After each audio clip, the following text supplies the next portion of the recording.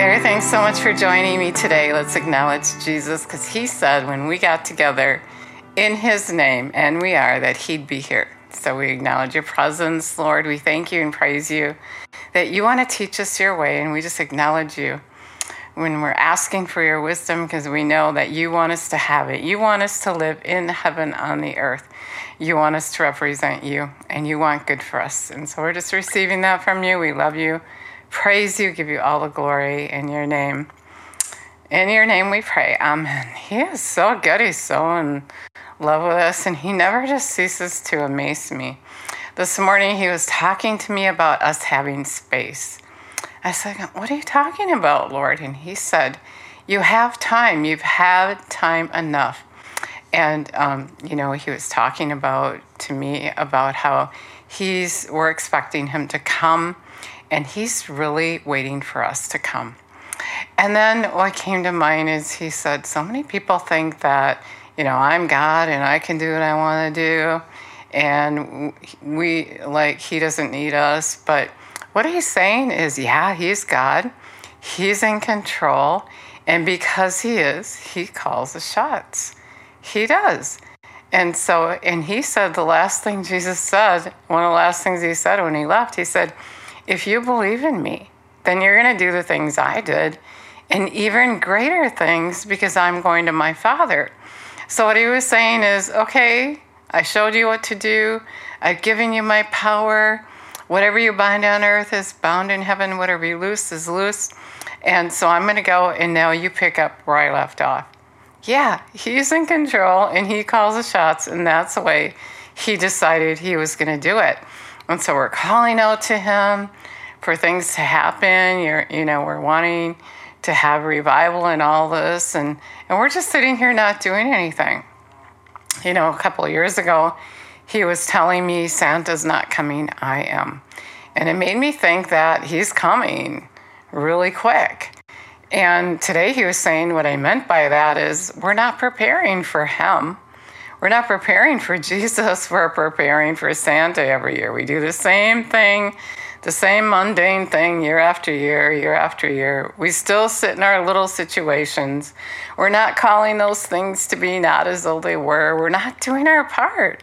And he's saying, if you believe in me, you're going to do what I did in greater things. Yet we just sit back and we're just waiting for him to come, and nothing's even happening. In fact, Jesus said, well, I find faith when I come. God has a plan, and he is sovereign. He calls the shots, and so we got to line up with him. And he's saying we're just sitting here not doing anything. We're not doing our part. We're not doing what he called us to do. And he's saying, wake up, church. I left. I went to my Father, and now it's your turn, Jesus said, to do what I was doing, to do those greater things. We say we believe, yet we just conform to the world. We're not doing that greater thing. We're not getting close enough to him, to the place where we feel like, and I'm talking to me too. He's talking to me too. I'm just relaying the message. This does not mean that I've got it all together and I'm doing it. I'm working on it. I want to. And the more revelation knowledge he gives me, the more excited I get. But he wants me to share it with you. We got to do those greater things. We got to lay hands on the sick, cast out demons. We got to love to the place where we're never offended. I've been reading some devotions by Kenneth Hagin, and he's just talking about love, love, love. Love is everything, and he's right. Love is everything, and that's one of the things that we got to do. That's what Jesus did. He didn't come here and get all sad and bummed out because things weren't working. He did something. He just did what the Father told him to do. He said what the Father told him to say, and God is saying that to us today. If you believe you're going to do those greater things I did, you're not going to conform to the world, but you're going to change your mind. You're going to come in agreement with me. And then I'm going to send you out to do the things that I did. You're going to prepare the way for me. That's what he was saying, is we're not preparing the way for him. We're preparing the way for Santa and the Easter Bunny. And we're just doing all these silly things that don't make any sense. And then on Sunday we go and we pray for revival. We're praying for something to happen. But we're not humbling ourselves before him. We're not fasting and praying. We're not getting direction. We're living that life of worrying about what we're going to eat, what we're going to drink, and what we're going to wear. We're on the merry-go-round Satan wants us on. He's controlling us. As soon as we hear the word, like Jesus said, he comes and takes the word, and we let him because we have a lack of knowledge. Hosea says that my people are destroyed for lack of knowledge. And so God is giving us revelation knowledge. He's saying, I'm coming, but I've asked you to prepare the way for me. This is the next thing that's supposed to happen. This is the very next thing that's supposed to happen. He said, I assure you, solemnly tell you, if anyone steadfastly believes in me, he himself will be able to do the things that I do. And he will do even greater than these because I go to the Father. And so this is what he's telling me to tell you that is next. This is next. Before he comes, we got to go do those great things. And so that's the word that I have for you today. Here it is, right here. What he's thinking today is, come on. You know, Easter's coming up, and let's forget about the Easter bunny because he's not real and he's a lie. And let's just put our effort in proving his will is good and perfect, transforming to him, saying and doing what he would say and do.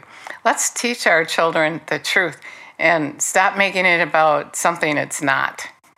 You know, I think so often, and I actually heard a little story the other day about how, you know, this whole thing with God is turning into a business. It's not a business. It's not about how many Easter eggs that you can get people to come and find. It's not about getting them there to make money on candy and Easter eggs and whatnot. But it's about what Jesus did for us. He gave us his life for us, and then he rose from the dead. And now we need to raise from the dead and go and get his message out there without the Easter bunny, without the eggs, because we're just giving a false message. Whatever excuse you have, I really don't think that if you stood before Jesus with that excuse, if that's what you're doing to get people to church and, you know, thinking that maybe they're going to hear the message because you're doing that, that's not going to work. Jesus turned the tables over in the church, and I believe if he was here, he'd be doing that. And so we got to get the clear message out. We can't get people there because buy Easter eggs and candy because we think then they're going to listen. If we start doing those greater works, they're going to be there without the candy, without the Easter bunny, because they're not going to be like going to the hospital, but they're going to see the things happen that Jesus did when he was here, and they're going to be running to the church. What an awesome message. If you never asked Jesus, come live on the inside of you, he wants to. When he left, he told the disciples, I'm not leaving you as orphans, I'm not leaving you powerless, but the Holy Spirit's going to come and live on the inside of you. And that's how we're going to be able to do those greater works. So he said to go wait for the Spirit. And now he's saying in Revelation 3:20, he's saying he's knocking at the door of your heart. And if you invite him in, he's going to come in and he's going to fill you with his power. He's going to dine with you. He's going to teach you. He's going to prepare you to prepare the way for him. And so if you want to say that prayer, I'd love to say it with you. Dear Jesus, we thank you and praise you that you want to live on the inside of us. You want to teach us your way. You want to empower us to go and do that greater thing. You want to help us to think correctly. You want to give us revelation knowledge, and we receive you right now. We just receive all that you have for us. We love you and praise you. We love you so much. You're so good to us. So if you said that prayer, he is living on the inside of you if you meant it. And your life will change. Your life should not be the same. When you start following him, John 1:1 says he is his word. In the beginning was the word, and the word is God. So when you start following him, your life is going to change. You're not going to stay the same if you obey him. And if you obey him and you're in agreement with him, your life is going to be an exciting journey. And he's going to start giving you revelation knowledge and teaching you how to prepare the way for him. He's so good. He's so in love with you, and he just wants good for you. And he wants you also to represent him. And so it's not just a prayer that you get to heaven, but it's an invitation for a relationship to live well in his kingdom, to represent him, and to go for him. So if you said that prayer, John 1:1 tells us he is his word. You got to start looking at the word and then come in agreement with that word. And then as you do that, he will manifest himself to you. Maybe you already just felt him when you said that prayer. You could have. Anyway, he knows your heart, and he's going to start showing himself to you. And your part is to do what he says to do. Not to look at what is, but to believe what you hear in the word, and then just go ahead and do it. And he's going to raise you up. He's going to get you to that place where you're going to be doing that greater work. That's what it's about.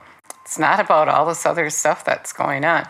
Your life isn't about the things that the world thinks it's about. It's not about, your house and your clothes and all that stuff. It's about preparing for living with him when you leave here and being a part of getting his message out, because it's not his will that one should perish. So if you said that prayer, I'd love it so much if you let me know. And stay connected to him. We can't do it without him. You might get excited and you want to go and do this, but make sure that you get up every day and you have communion with him. You have communication with him. Get on your knees and worship him. My sheep know my voice. He said that. And so as you start following him, he's going to make himself real to you. He said in John 14:21, if you love him, you'll obey him, and he'll show himself to you. Thanks so much for listening today.